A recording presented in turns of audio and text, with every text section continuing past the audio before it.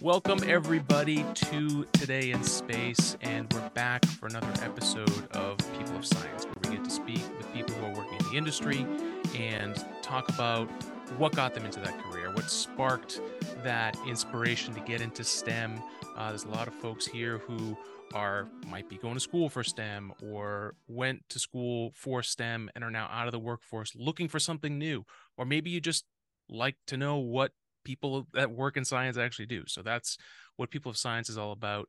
And this week we get to talk to Deniz from GlobalFoundries and talk about some really cool stuff around chips in space and really this cool intersection of art and science. So Deniz, welcome to the podcast, and thanks for being one of our People of Science.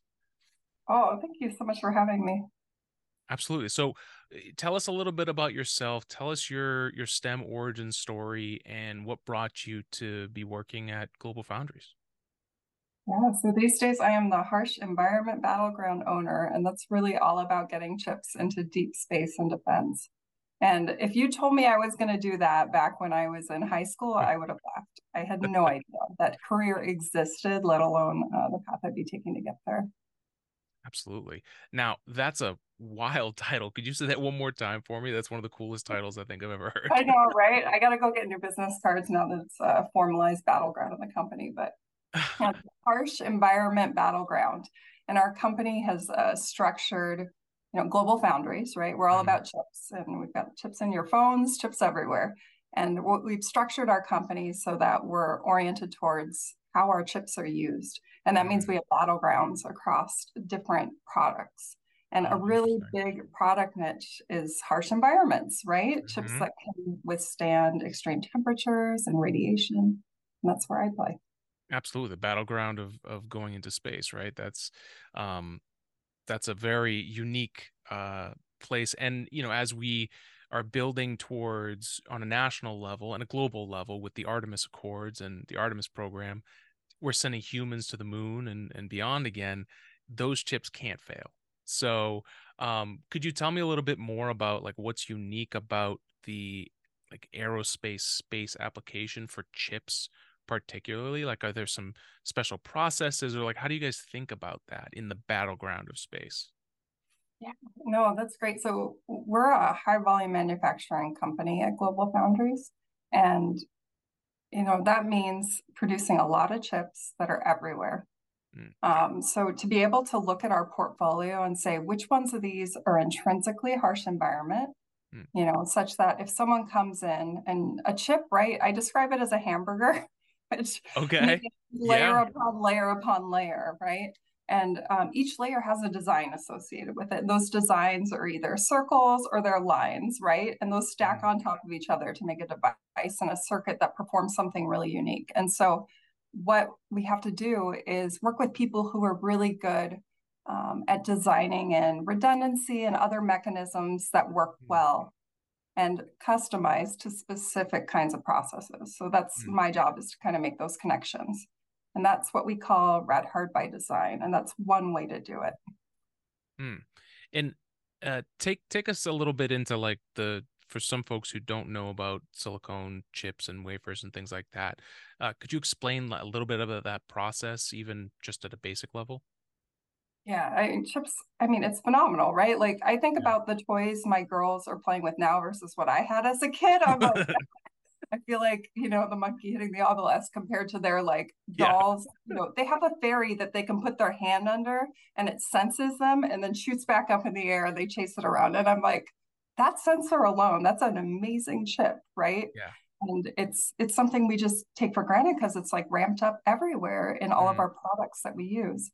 But they're pretty complex, right? Because you take a wafer, right, an ingot, it's kind of grown out, you slice it up, and then you send it into the fab, right?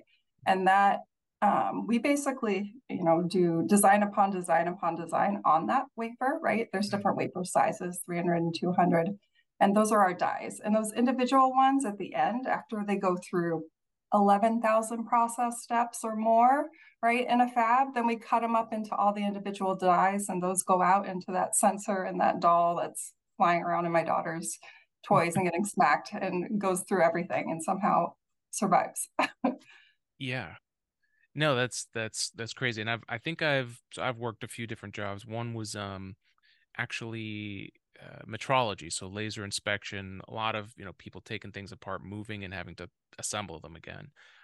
So I've had to get dressed up in the bunny suit and go into those, clean rooms before. It's I think for most people, it's kind of shocking how much goes into protecting just the manufacturing process. Never mind, this thing's going to go on a rocket, shake and vibrate like crazy, and then go into space. I mean, that's wild to me. Absolutely. Like the cleanliness of what you're talking about, having to put on a bunny suit, making sure you're bringing nothing into the fab that could contaminate. And then you go in this, when you walk into a clean room for the first time, it's an unbelievable achievement to see all these like vapors flying overhead and the automation and all the like mental power that goes into design them, and they work, right? That's, I Yeah. think, the most amazing thing is they work reliably. And in my job, they have to work extremely reliably, right? And that's one of the terms that some people use is trusted, right? Trusted Mm, boundary by the Department of Defense, because you have to have that surety that they're not only produced well, reliably, and of quality, but also securely in these days. Because what mm, if you send a chip into space, right? And then it's not a mm, securely produced chip and you don't know it till it's way out there. What do you do? mm. Absolutely. Um, so what got you here? What got you into working into aerospace and like getting into STEM? You mentioned you didn't think that you'd have this job when you were in high school. What Oh, what did you no. think in high school? I really love to paint, play the piano, and I love math.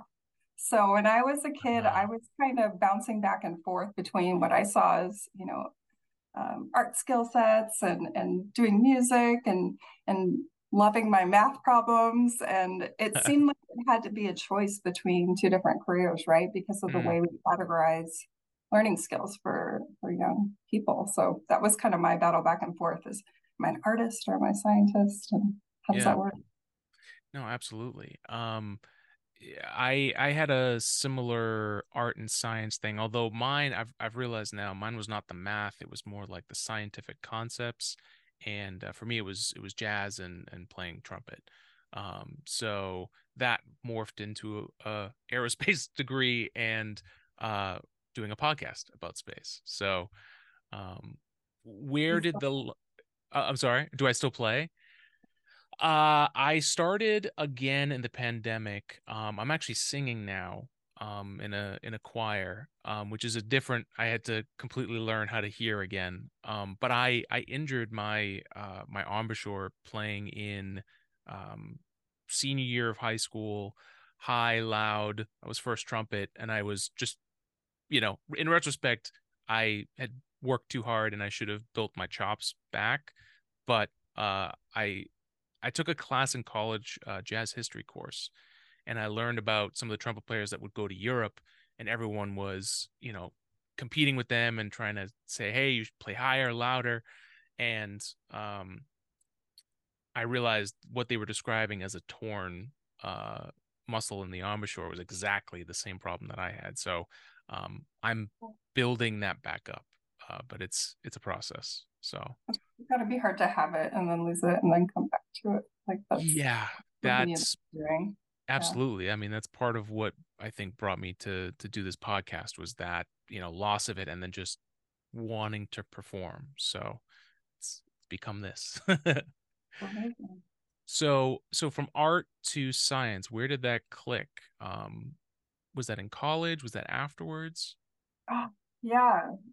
Honestly, I kept ping ponging back and forth. And Mm, I was very, very lucky. I had some, amazing people in my life that, kind of like I saw as amazing artists and scientists mm, and things like that.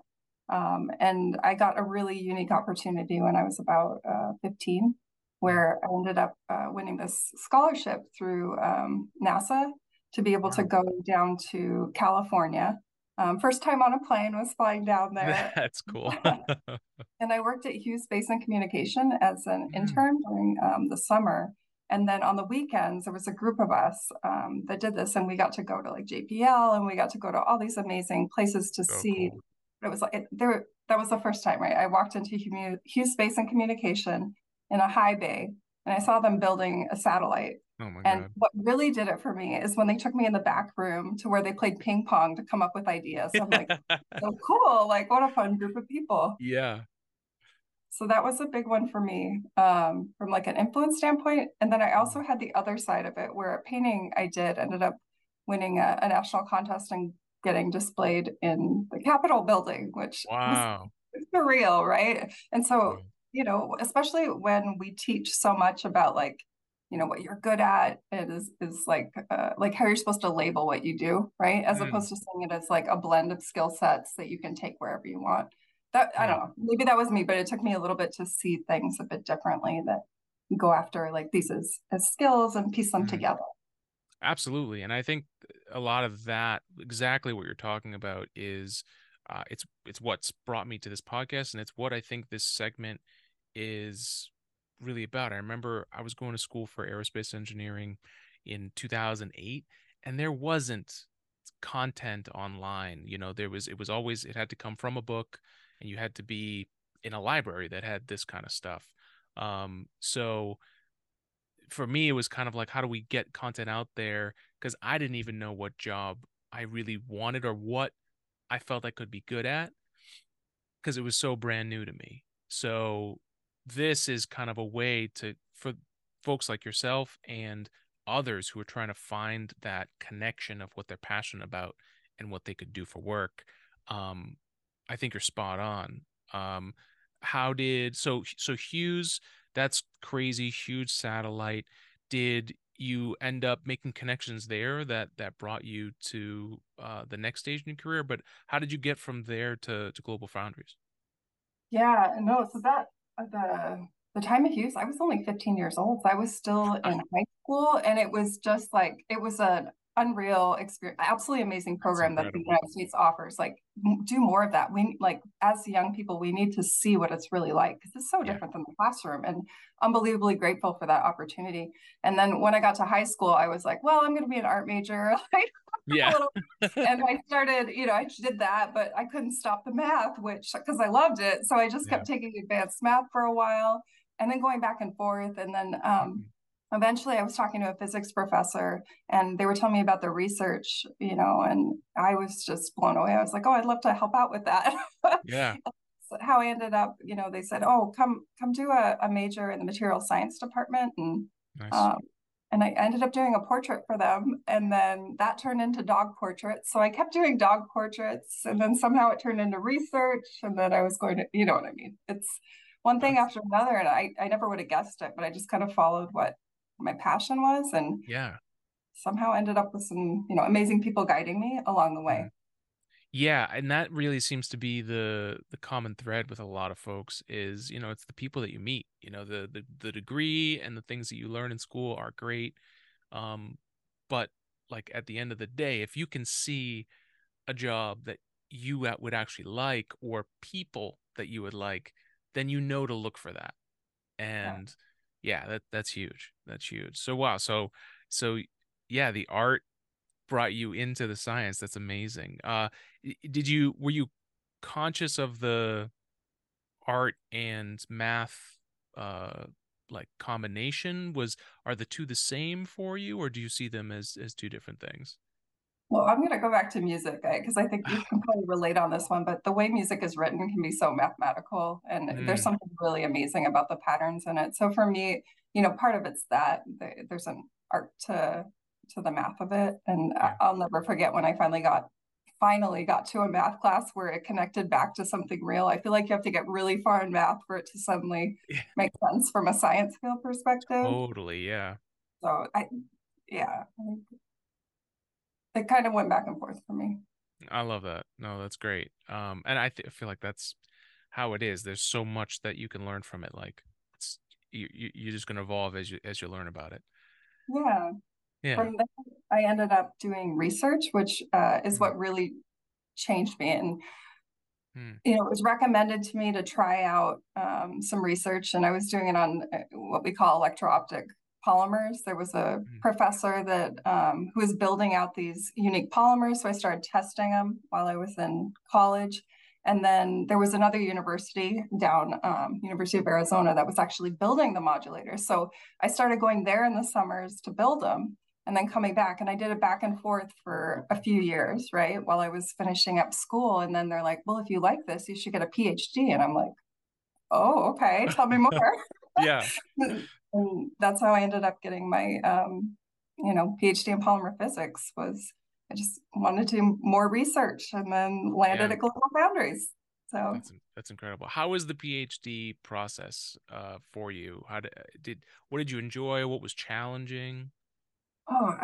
it's all about learning how you learn, right? Mm, Because it's, you know, so much in school for me is not like what it is when you're in a workspace. You're learning skill sets and you're learning yeah. how you work and you're learning what makes you tick, right? Like, are you someone who wants to dig into the details and then, come out a few days later and be like, hey guys, I figured out a pattern and I Yeah. want you guys to run with it? Or are you someone that wants to stay at a high level, but know how to poke to dig in at the right Mm, times, with the people you work with? And, like, are you someone with a big vision, or are you someone with a lot of like detail? You know what I mean? I could go on and on, but yeah. it's your skills, right? Like, what Hmm. makes you tick? And that's, I think, what a PhD does, is it gives you this huge open project, which for me was about cataract formation. And it's, about like how do these proteins in your eye aggregate over time to form cataracts, and what can you do to change that? And once you dig into solving that problem, you learn a lot about how you learn. Mm, that's awesome. Thank you for sharing that. So Global Foundries, you get there. What was it when you first started? Was this the role that you were looking for? Did it take some time? I think folks would like to know, like, how do you progress in a STEM career once you get to a place that you like? I feel like it's always tough to get your first job, right? Mm, Because you've yes. for me, I was in school a long time. I wasn't sure how it really translated to what was out there. So the thing that blows me away about the generation of kids that I'm seeing coming out of college and reading their resumes is they're doing so many internships Yeah. every year. And I'm like, that's the right thing to do, because then you pick up what you're doing and how to translate it. Because Hmm. figuring out, hey, what skill sets did I learn here can translate to the job that they're advertising, that I don't know a Mm, lot about based upon a page of, bullet points and yeah. acronyms that everybody seems to know but me. You know what I mean? Like, that, for me, getting the first job is tough, and I'd really recommend stepping back and going through it with someone to see how you translate your skill sets to a Mm, specific job. You really got to go after one job and really customize your resume. mm, So for me, that's, I jumped into my first job and it was in lithography. And that's, mm, for polymers in semiconductors, they're the temporary layer, meaning, that hamburger I'm talking about that you build up to make a complex chip, to be able to etch into it to make a permanent pattern, you have to put a temporary polymer first. And then you use a mask, right, which has holes in it. And wherever the light comes through, it'll change and cross-link right. And then you wash away the rest. So you end up with a temporary pattern, much like lithography, press printing. right. It's just with a mask and with light.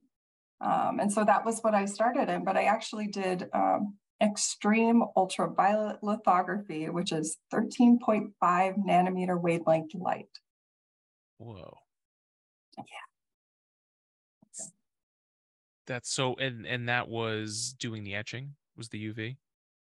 So the way it works is like the wavelength of the light that goes through Mm, the mask dictates the size of lines you can pattern. So mm, 13.5 nanometers, depending upon what kind of processing you do or whatever, but it can get to, 7 to 5 nanometers or even less if you're really creative. But basically the light goes through and it cures part of it, and then you wash away the rest, and then you whatever's left you etch down, and the parts that are protected don't get etched, but the parts that are, mm, right? So it kind of makes these temporary patterns to permanent patterns in silicon. mm. And it's giving you the pathways for all the things that these circuits need. Exactly. It's one layer at a time. So you've made your lines on one level, and then you now go and you deposit a new material, and then you do the same thing again, but now in a new material. And that's how you kind of build it up. And you make all these connections through the metal. Very cool. Very cool. It's the amount of people it takes to make a semiconductor, like, and the amount of technical depth for each aspect. There's layer owners, people who are phenomenal experts about every aspect of one layer because it's so complex. Oh, I love this. Let's dive into that, because I think that's a cool way for people to think about jobs that could exist around a technology.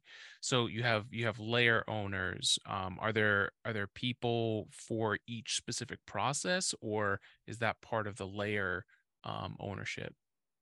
You're hitting the nail on the head. There's so many different kinds of jobs. There's someone who owns the layer of it. There's someone who owns the tool. There's someone who writes the instruction manual for building the chip.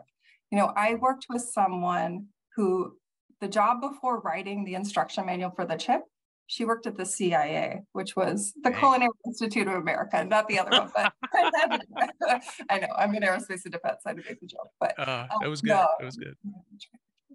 But no, she used to do all this amazing cooking, and she would always be giving me tips. And she also had this great mind for technical writing. So what kind of degree do you need to go into semiconductors? Anything you want, right? It's really about figuring out what skills do I know that translate. We obviously hire people with, EE, MECE, like we also have so many range of jobs, like right out of college, right out of high school. We have technician training programs for people who are new to it and want to ramp in. It's really, are you passionate about it? Because, there's programs in place to get you to be the expert you want to be. Yeah, that's awesome. This is exactly what this segment is about. So thank you for sharing all that.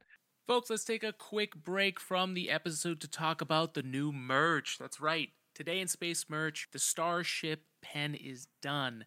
And here you're seeing all three versions of what we have. RUD and black, the Galactic Q blue, and the Terraform green. These are the hexatubes that hold your Starship pen in there. And we've been doing some work to make sure that they ship without moving around, so they're not damaged in the process, and so that you can bring this around. And another addition here is the Starship Tower horizontal display stand, which hooks right around the existing hexatube and allows you to space nerd out in all your glory and have the pen with you at your desk, wherever you want this to be.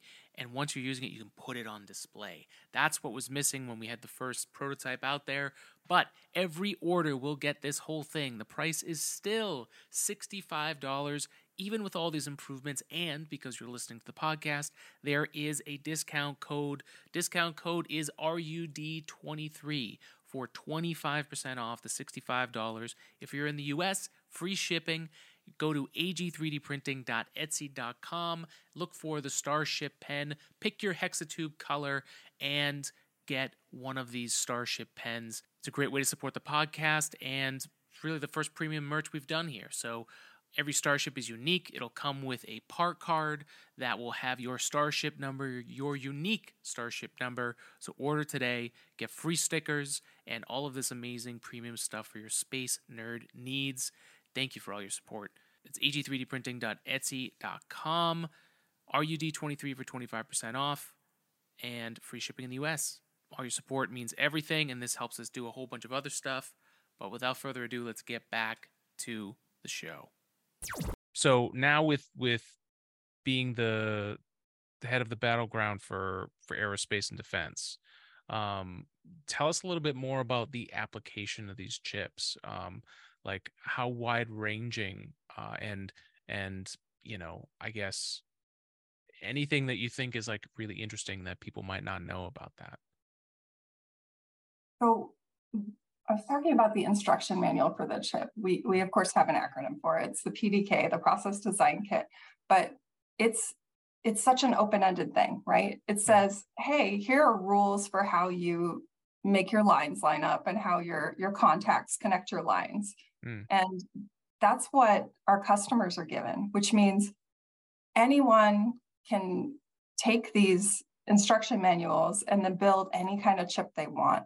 Mm-hmm. And so my job is to help people be able to build chips that survive in deep space, right?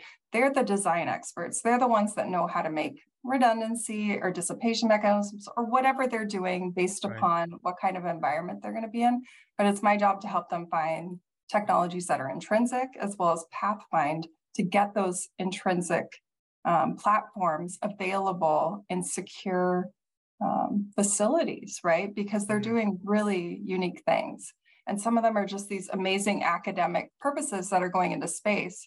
But due to the advances in cybersecurity, as well as hardware changes, it's critical that those are secure and built in a trusted facility. So that's really what my job is to help bring those onshore in the United States and get them in secure facilities and then get people ramped up with the right connections and experts. Well, and it's interesting to think about how chips, I think there's a lot of folks will think, the direct person, like the person who's launching the rocket or the person who's sending the spacecraft. And what the chip just allows us to do is completely design a mission based on, what we can push through this chip and what it's capable of calculating. It's really a crazy enablement that we're able to do with this.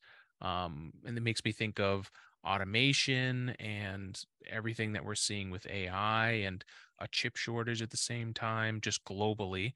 How does automation play a role in creating these chips right now for space or in general? Yeah, automation is critical because it allows us to put people on the things that we need to innovate, right? So automation is we use automation to ensure security in some cases, as well as get all the data to these minds that can go through it and figure out the patterns and what we need to do next, right? You want to put people on certain kinds of jobs and you want other things to enable those people to do their job better. And that's what automation's for. It's really helping them to do their job better. Yeah, and I from a creative perspective, I think AI and things that are coming down in the future make a lot more sense because I'm trying to use it and not just read a headline and think I know what it does. And for me, how I'm trying to use it as a creator and even as a scientist, I'm trying to help it do the work that it's just going to take me too long to do. And I can kind of pull back from a project and say, okay, instead of being in the mud all the time, I can kind of be like, okay, well, AI is helping with this. Let's focus on what the really big picture is here. And it feels like the people that are figuring that out now or know it now are the ones that are really taking advantage of it. Absolutely. I think there's a critical place in, we're at that part of the curve where technology is taken off, right? And in terms of what we can do and how much data we have, there's a lot.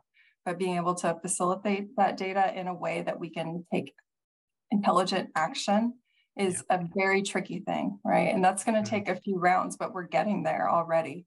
I mean, just if I reflect on, when I look at the changes in I have a 3 and a 7-year-old, right? The changes in their life of what's commonplace to them versus what was for me in my, AOL dial tone that was novel, right? Yeah. You know what I mean? Like it's a huge change, right? And that was a huge change. Right. Yeah. Yeah, absolutely. I've been erring on the side of, it's way better to understand it because as soon as it becomes magic, that's when I think it's trouble. So. Absolutely. Yeah. Absolutely. I agree with you. And that's kind of, I don't know, the thing that amazes me, but it's also at times it's like, oh my goodness, there's so much more to learn. There's so much more, right? Yeah. Yeah, it is well. But that's the STEM field for you. It's a never-ending gauntlet of learning. It really is. Yeah. So what are some unique challenges in, designing these and also like integrating for high volume manufacturing?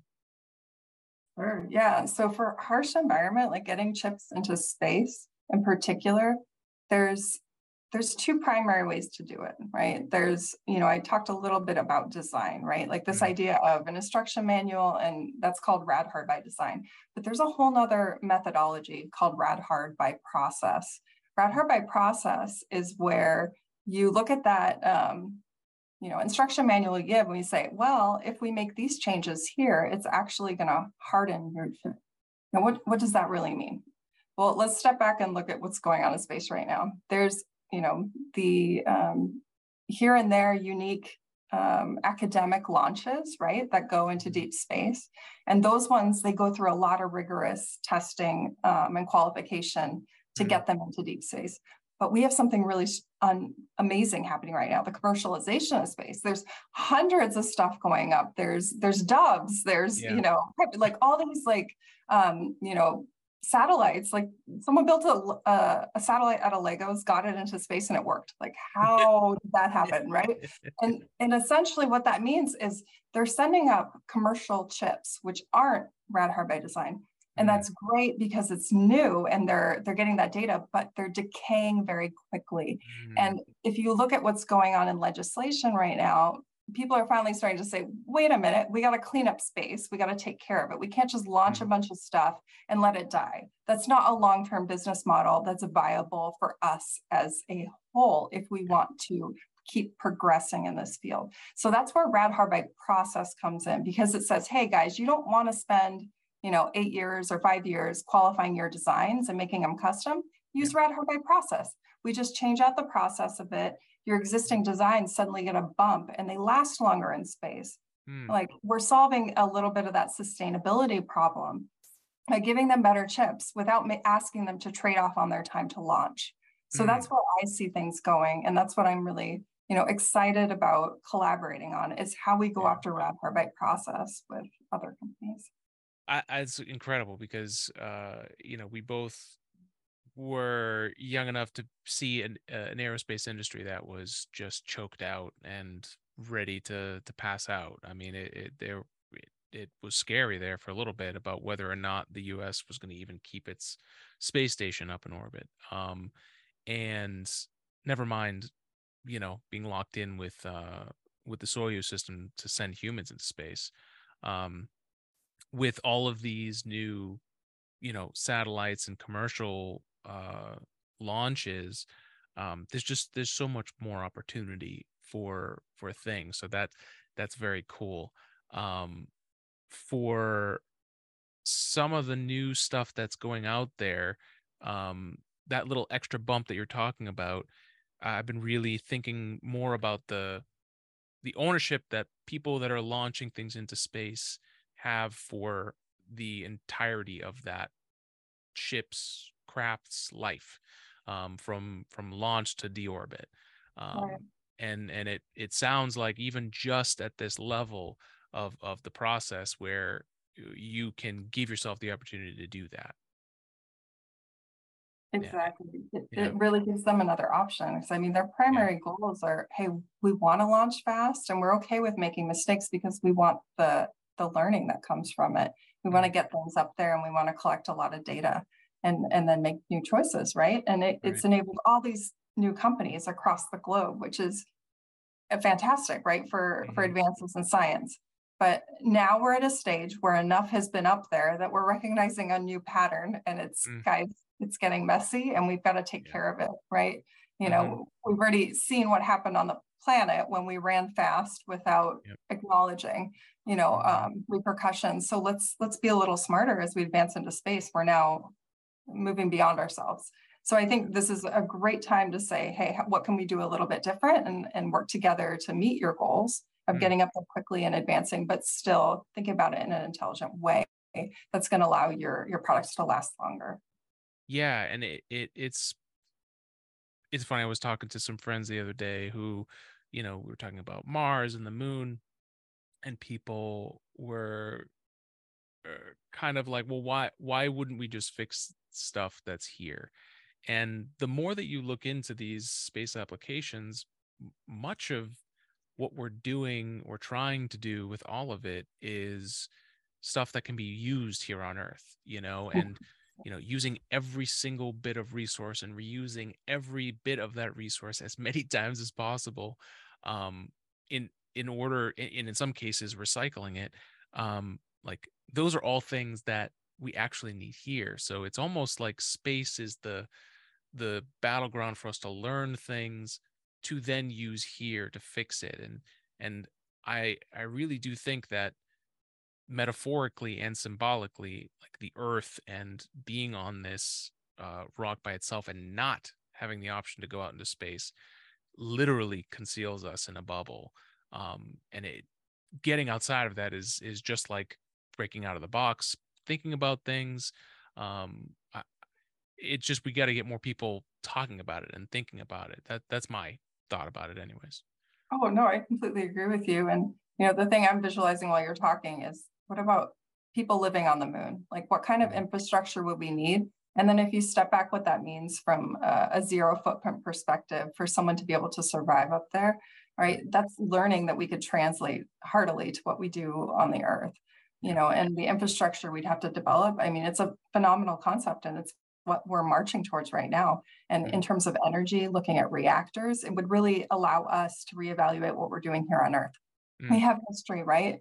In terms of how we've gotten to where we are and the fears we have in different countries. It's because of the history of how we got here. But if we were able to step back and come up with a neutral solution for survivability on Mars, we might suddenly realize that there's been so many advancements in reactors or other things that would cause us to completely change what the best case scenario is, because we throw everything out, right? That history doesn't come when you have to build something new in that's completely science defined on your restrictions, right?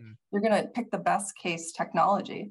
And it's only then that people are going to be able to let go of the history of, how we got there on Earth and actually implement change. So I agree with you completely.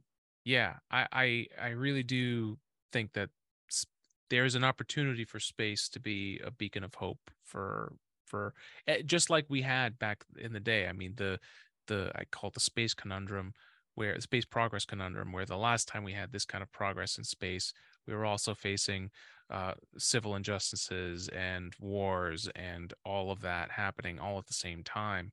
I don't know why the two have to happen at the same time. I would prefer it didn't, but it has repeated itself. So it's just a strange thing. And so that's where my hope comes from, even though that means we're in some strange times. No, I absolutely agree with you. I mean, it's absolutely amazing what we have in the United States, and in terms of our ability to focus on arguing back and forth that we don't agree, but we still make decisions and move forward together. Like that's phenomenal. And yes, sometimes it leads to delayed decision making, but it leads to the best decision for our country, right? But that's not the way every country operates, right? No. There's in some countries, it's I'm going to make the decision, we're going to do it no matter what. And it's also like, I'm going to tier information so that not everyone can see everything, and then we're making a decision. And as a result, there's always going to be that push and pull when someone starts to advance and another country wants to push back until we find a more uniform way of engaging. But I agree with you. Absolutely.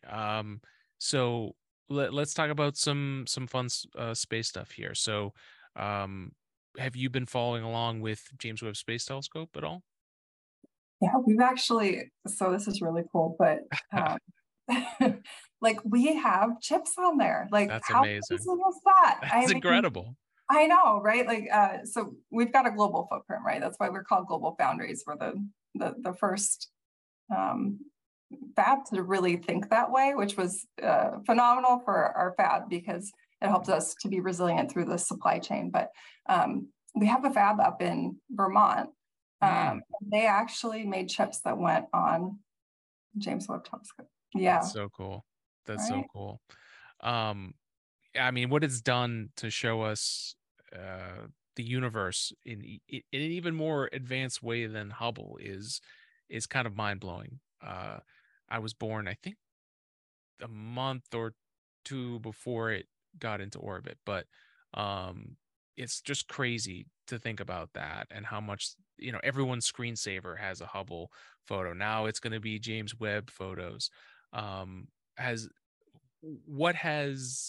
what you've seen come back from James Webb Space Telescope, and also knowing that your chip survived the origami unfolding in space, uh, what's your take on what it's done, and how does it make you feel?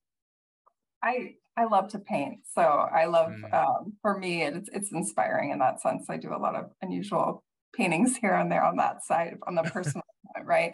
And on the personal side also, I just it's amazing to think that something that all these minds came up with and said, hey, let's go get it out there, and it worked, and they did it. And it's not just one or two people, right? That's Yeah. like the thousands of people have touched different aspects of that to be able to make it a success, right? Mm-hmm. There's so many skill sets in terms of, you need someone to organize things and program manage things. You need someone to understand the mechanics of the materials. You need someone to build a chip and understand how that's going to drive the brain of it, right? Like all these different aspects require such different skill sets, and people all came together and they did it. And now we've got photographs of space. Like, pretty cool. It's incredible. It's incredible. Have you been following along on any of the more commercial, or I should say civilian, space launches, like Inspiration 4 or Dear Moon, or what Blue Origin's trying to do? Have you been following along on some of those launches? I've been reading this book. Gosh, now I can't blank. When the Heavens Went on Sale. Oh yes, I've been going through that as well. It's like, it's a fun, it's such an Is interesting, that like, Eric Berger? I'm trying to remember if that's his book or not. I don't think that was him. I think it's Jamie. I'll look it up real quick, Right? but continue. Yeah. No, for me, like, the story of how these companies have come out, swinging, and to be able to actually launch things into space successfully and then create business models and succeed, it's huge. It's such an advancement for science to have so many people going after it with success. What are your thoughts on it? So, and it's Ashley Vance, who did it. He did a great biography on Elon Musk back in the day. That actually was very good for prepping me to get into the tech industry, surprisingly enough. So he does good stuff. But yeah, that book is very interesting because the SpaceX story is so told so many times, but there were so many other stories happening, and this whole industry was being lurched forward, even though it didn't necessarily want to be, and it's or in the way that it was, I should say.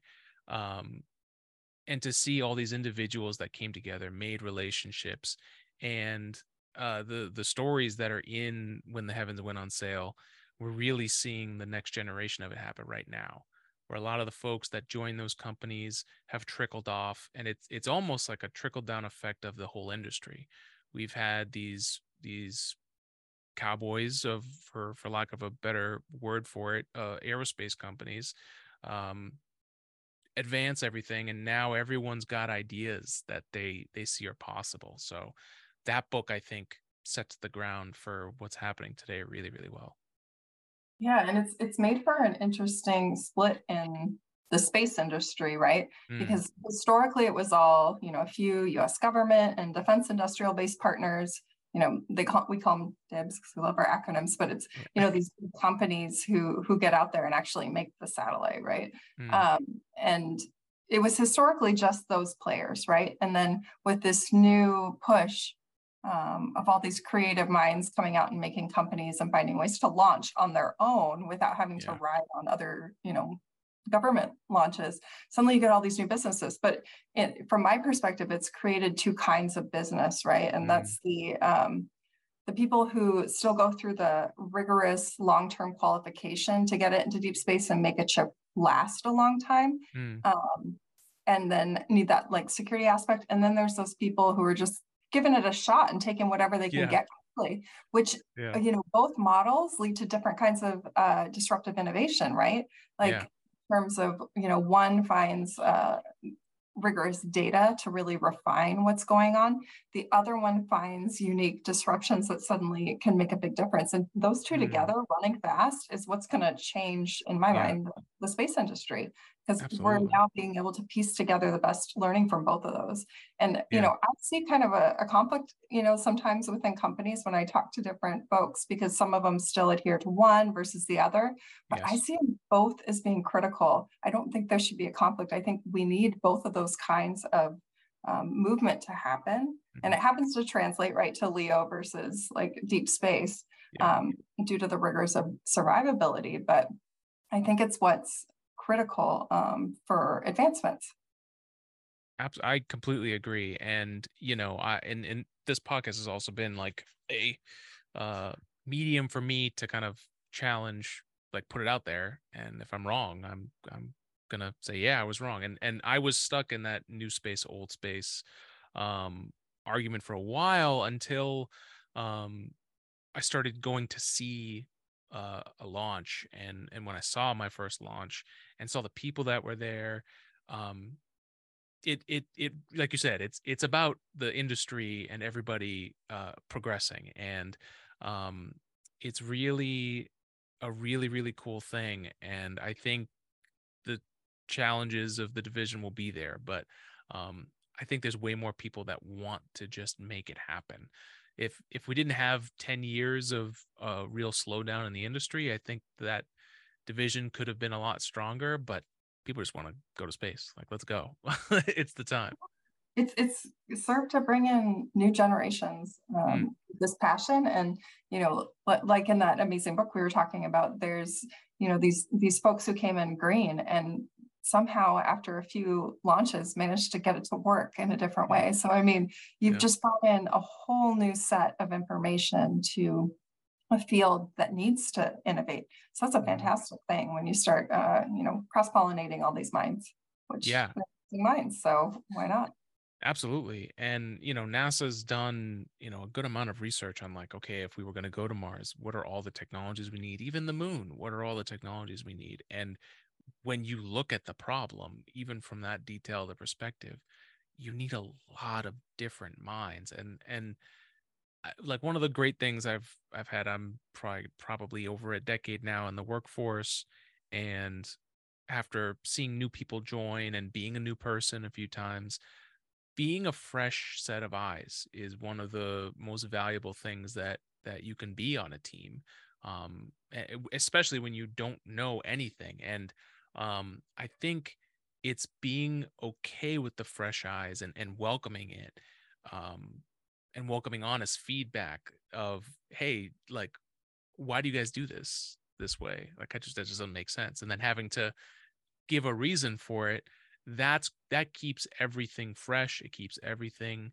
um honest, because we're humans and we can get caught up in that stuff. So I feel the industry, and specifically even the military side, the defense side of things, with Space Force and people like Embedded Ventures that are trying to, get the private advancement with the military side of things. I think it's a beautiful thing that we're starting to see happen with fresh eyes. Absolutely. I mean, what an amazing thing there with Space Force and their Yeah. flexibility to make changes in what they're doing and their collaboration with the Air Force. Like, I think that speaks volumes about what we're doing as a country. It's exciting to have guardians going out there and looking at Yeah. this new arena of what we can do from an innovation standpoint as well as students. Absolutely. So as we're closing out here, are there anything we didn't touch about GlobalFoundries that you wanted to mention, and even, folks that are interested in this and where they might be able to apply, or how they should go about that, or anything like that?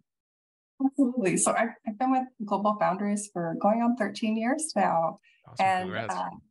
I've done all sorts of jobs at GlobalFoundries. And I ended up landing at this job and then creating the harsh environment Battleground with, of course, the collaboration and expertise from my colleagues, working together. But my point is just, you never know what you're going to go after. And we hire so many different kinds of people. It's really about what skill sets do I have and how does it translate? You may see some unusual job online and think to dismiss it, but don't. Just translate what you have and into what you're passionate that you're reading about. And that's what people want, is they want to work with someone who's passionate. And Yeah. I think it's a huge difference. And fresh eyes are critical. We have one of the best intern programs in the country. I just had an intern work with me, and he's phenomenal, just bringing in new eyes and really innovating. And he did a lot of work, because we really want to go after harsh environment battleground with security and care, right? Due to a lot of export controls and other things. And he did all this phenomenal work training the internal teams and learning about it himself, and then connecting and translating between legal and technical. And that is a hard job. But coming in with fresh eyes, he was able to do it, and he did it well. And my point being, you can come in with any degree. So, just take a look at the jobs and go for it. Awesome. Is that on the GlobalFoundries website? Is that the best place for them to look? Absolutely. Cool. Any last words for anyone that's looking to get into STEM, or even just as from your unique perspective that you'd like to close out with? I want to see more artists hired. That's my thought on life. I feel like that's one of the reasons I've been able to communicate some complex ideas, is I have my simple visual mind where I like to translate things and imagine. So, for me, I'd really like to see the industry as a whole opening up their lens. Let's look at really seeing how we bring in different perspectives into the room. And that's not just different job titles or different, what kind of diversity. It's really, this person has a really unique way of seeing the world. Let's bring them into the room and see if we can argue and then come to a new conclusion. I love it. Thank you, Deniz, for coming on People of Space, People of Science, and talking about all things space, and sharing your experience at GlobalFoundries and the harsh environments battleground. Thank you very much for joining us. Thank you so much for having me. I appreciate it. Absolutely. Folks, spread love and spread science. Be well, be good to yourself, and we'll see you on the next episode of Today in Space. See ya.